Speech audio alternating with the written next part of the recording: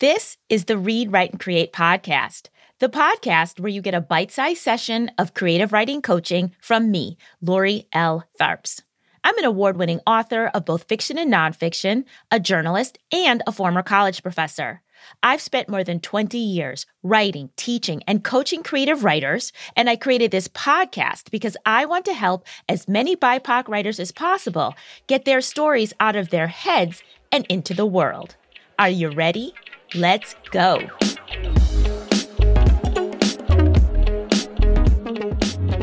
On today's episode of the podcast, I'm going to be giving you a pep talk on the importance of writing retreats for your writing practice.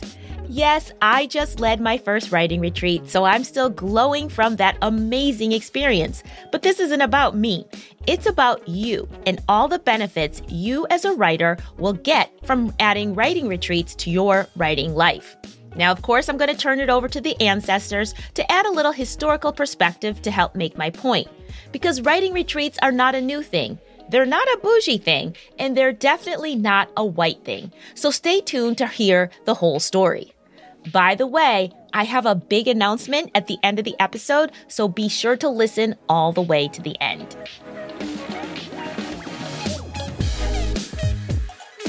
Hello, writers, wordsmiths, and scribes. Welcome back to the show. If it's your first time here, you're welcome too. I am excited to have everyone here in the Read, Write, and Create community. And speaking of community, let's just get right into this pep talk about writing retreats.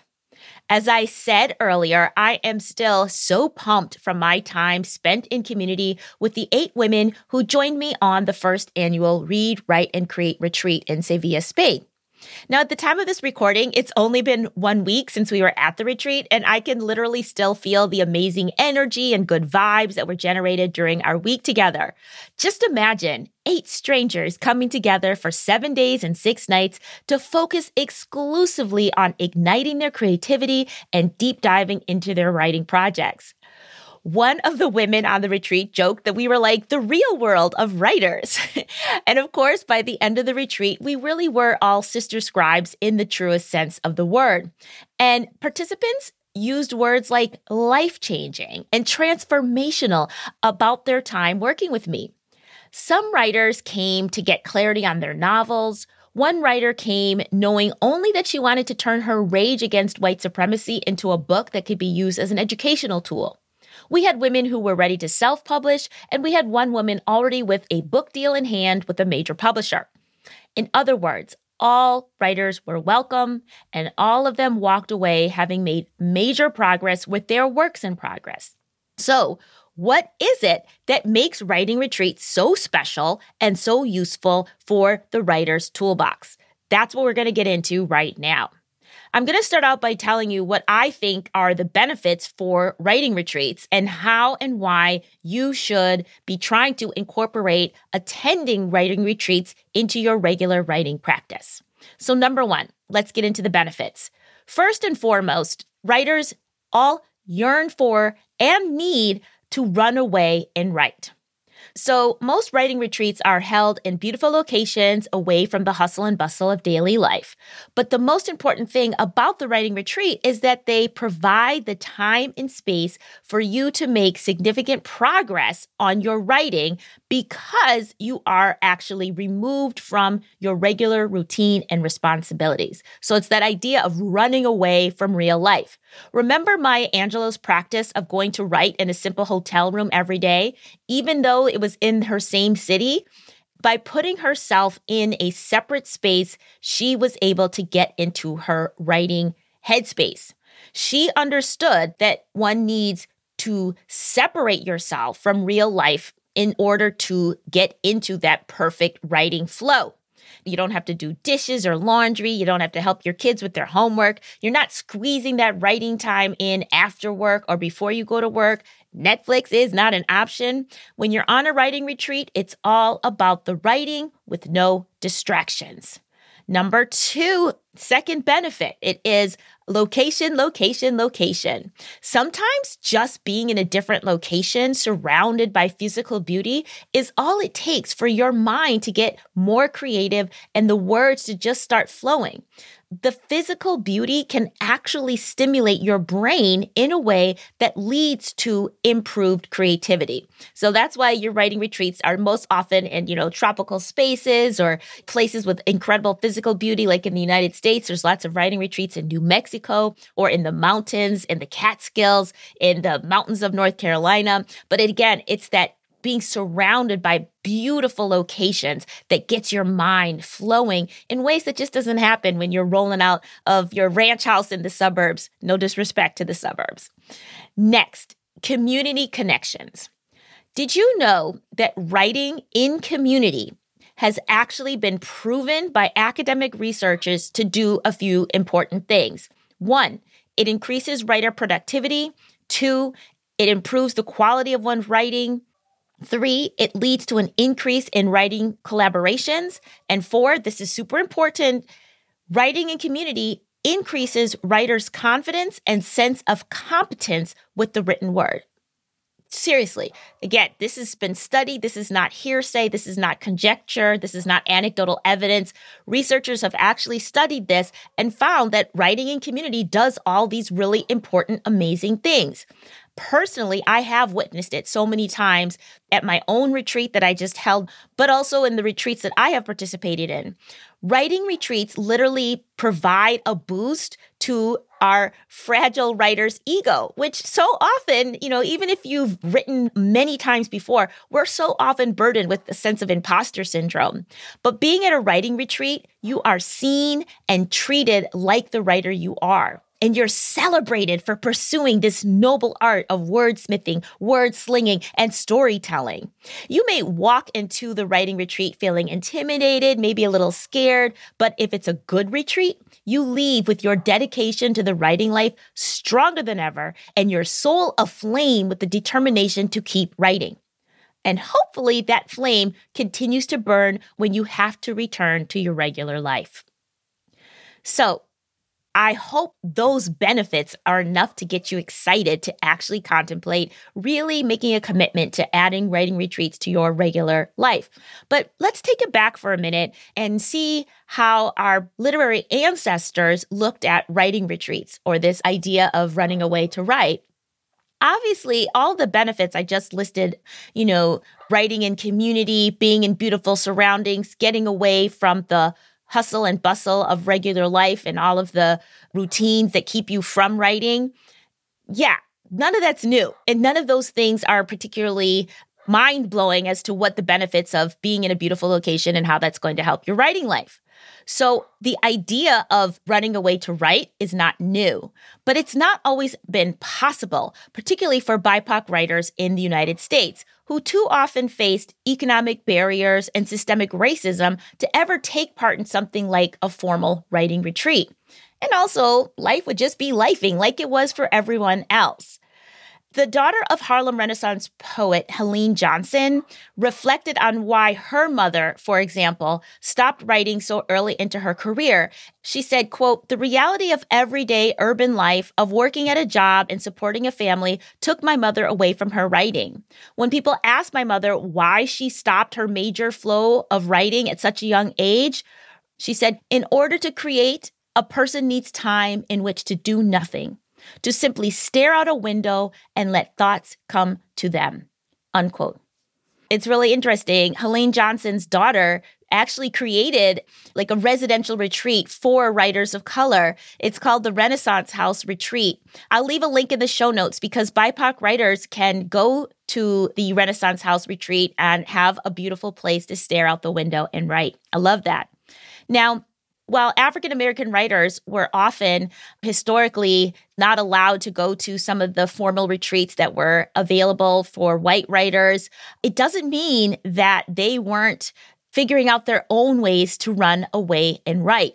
I always say, I don't always say it, People always say that Black people always knew how to make a way out of no way, right? So for people like Langston Hughes, he knew that traveling stimulated his writing always. So he would take any opportunity he could to find a way to travel the world and fund his writing. From being a war correspondent in Spain to being a translator in Mexico, Langston Hughes found his voice on the road and always found ways to travel so that he could run away and write. We all know the story of James Baldwin, that he left the United States so that he could be free of not just the hustle and bustle of daily life, but the oppressive racism and homophobia. And when he went to France and found that freedom, he also invited his other writer friends to come to France with him and to write. So it was almost like he was hosting his own writing retreat for others. Richard Wright, another example of a Black American author who went to France, but then because he lived in France, when he was looking for inspiration to write, getting away from his everyday, he went to Spain looking for inspiration, and the result was a book called Pagan Spain. Zora Neale Hurston was offered a hotel room to run away and write in California, to write her memoir, Dust Tracks on the Road. If you haven't read it, you definitely should. Now, her biographer, Valerie Boyd, suggests that much of that memoir is exaggerated, but you can imagine Hurston was given this beautiful hotel room in California, all expenses paid, so she could just write in luxury away from the responsibilities of paying rent and everything else. So our literary ancestors understood the assignment. They understood that if they could get away from the realities of real life, even when it was hard, that was where their best writing happened. So even if it means leaving the comfort of your familiar, even if it means doing something that you're not used to, sometimes the best thing you can do to get your words onto the page is run away and write. So how do you incorporate writing retreats into your writing practice? Do you have to become a war correspondent like Langston Hughes? Of course not. But it does take planning, it takes time, and it takes money. You don't have to do 10 retreats a year. Ideally, you do one a year if you can. Think of it like an annual requirement to keep your writer soul in good order, like a tune-up for your car or your annual doctor's visit.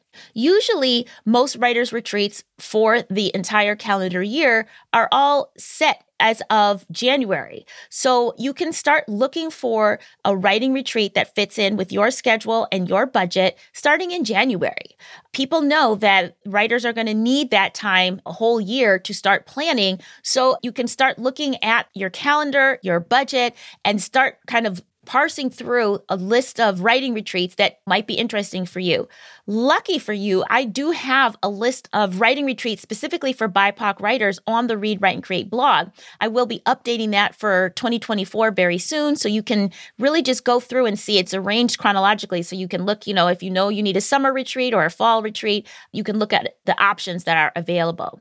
Now, when you're looking at retreats, you should obviously look at the costs and the schedule, what works best for you. If you're a teacher, summer retreats might be the best for you. You're a freelancer, you have more flexibility with time. But you also want to look at things like, who is the retreat for? Is it for emerging writers? Is it for advanced writers? Is it specifically for novelists or memorists? Is it for poetry? Just make sure you're figuring out what you need in a writing retreat, because not every writing retreat is the same and not every retreat leader is the same. So be sure to do your due diligence and look for testimonials about the retreat leaders and the venues. Sometimes a person leading the retreat could be a great author, but might not really be a great teacher, and vice versa. So again, look for testimonials, maybe start following the retreat leaders on socials so you can get a sense of who they are and to make sure it's a right fit for you.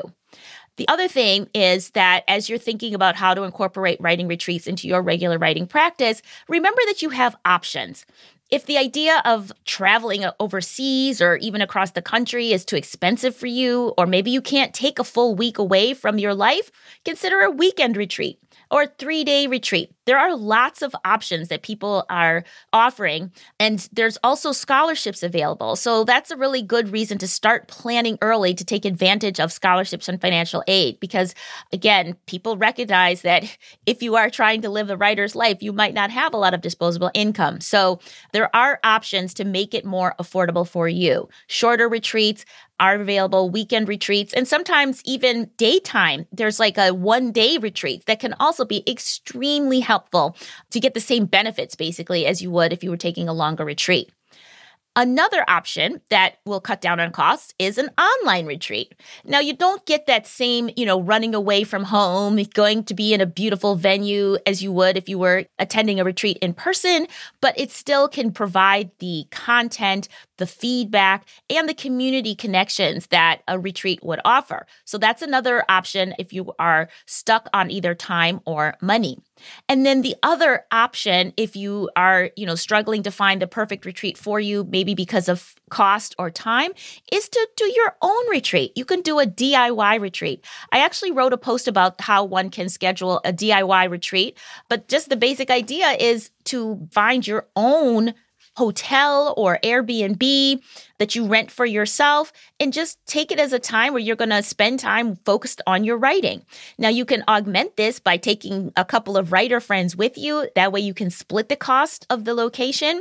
You can hire a chef to come with you, again, if you're splitting the cost, or you can take turns cooking.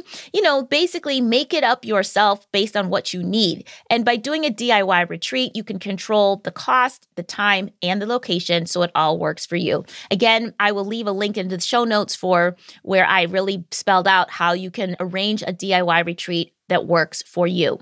So once you consider all these things, once you have booked your retreat, you've signed up, you've made your deposit, or you've organized your own DIY retreat, the thing that's really important is to stay accountable to your plan. Find a friend to go with you. Make the goal public. Tell everybody that you are going on this retreat so you don't back out and you don't last minute change your mind. Create a separate savings account for the funds that you want to save for the retreat so you can watch it grow. And just make sure that you are constantly telling yourself that going on a retreat is not a luxury, that it is part of your writing practice. At the end of the day, I know it still is a privilege to be able to run away and write on a retreat, especially for BIPOC writers who have systematically been left out of organized writing retreats in the United States. So yeah, it feels like a privilege, and it is a privilege, but that privilege should be used and not rejected because it is a privilege. That's why I'm doing my part to highlight retreats specifically for BIPOC writers.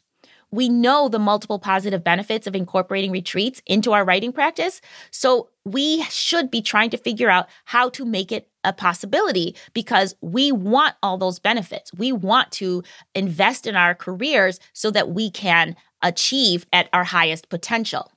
Now, I think our literary ancestors would love to see us taking advantage of our opportunities to run away and write. Yes, like I said, it's a privilege, and this privilege is one that us taking advantage of is saying to our literary ancestors, we saw you, we heard you, and now we are doing what you could not do.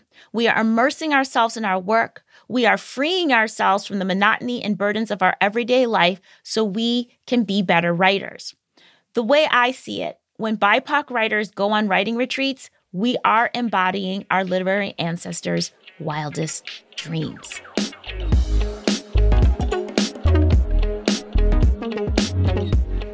I hope you guys enjoyed today's pep talk about writing retreats. But more importantly, I hope I've inspired you to try to incorporate writing retreats into your regular writing practice. In 2024, I am planning on hosting not one, but 2 Read, Write, and Create retreats for BIPOC writers. Dates and locations are not confirmed yet, but there will definitely be another Southern Spain location with a Black history component. And the second retreat location is still to be determined. So stay tuned for these announcements in the coming weeks and make sure you're signed up for my newsletter because I always announce everything there first. All right, so we are at the end of the show, and I promised a really big announcement, and here it is. Woo-hoo-hoo. I'm so excited. Okay, so this season of the podcast, we've been talking a lot about community. Even today, when we are talking about retreats, we're talking about community. We've talked about finding your own writing community. We talked about the Sisterhood, that famous writing group made up of our literary greats like Toni Morrison, Alice Walker, Barbara Jordan, among others. And even Marita Golden, when she was on the show, she talked about starting the Hurston Wright Foundation because she knew Black writers needed community. Well, you could say I'm following in Marita's footsteps and I'm taking inspiration from the Sisterhood, and I'm officially launching a Read, Write, and Create community. What's it called? It's called The Sanctuary. I love it. So the Sanctuary will be a private membership community for BIPOC women writers. That is, women writers who identify as Black, Brown, Indigenous, Latina, Asian, multiracial, and or some other manifestation of the melanin rich. The Sanctuary is a safe space for women who yearn for a writing community that is inspiring, supporting, nurturing, and centers the needs and experiences of BIPOC writers who want to get their words and their stories into the world. Think feedback group, professional development, sister friends, and creative writing craft talk, all presented in a BIPOC-centered space.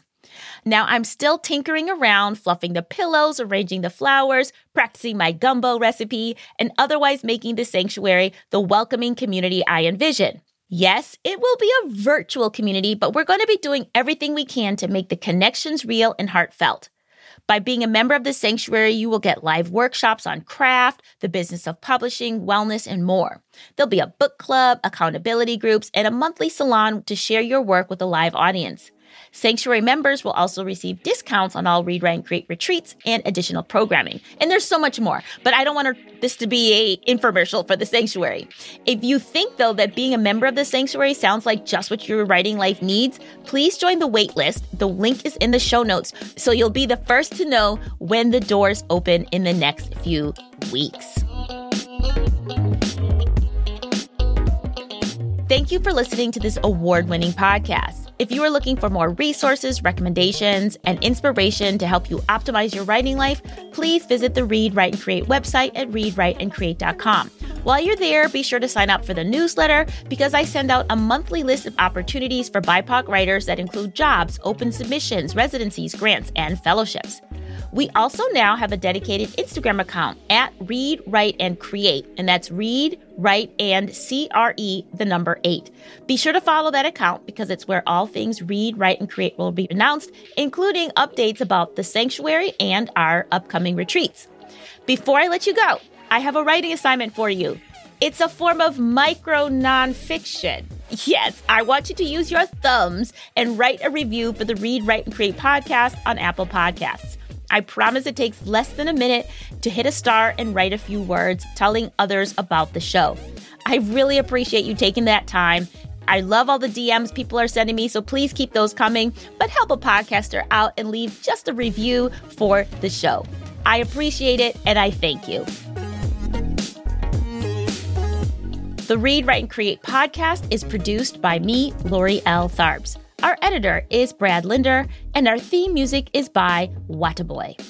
I'll be back in 2 weeks on Monday. Until then, keep writing.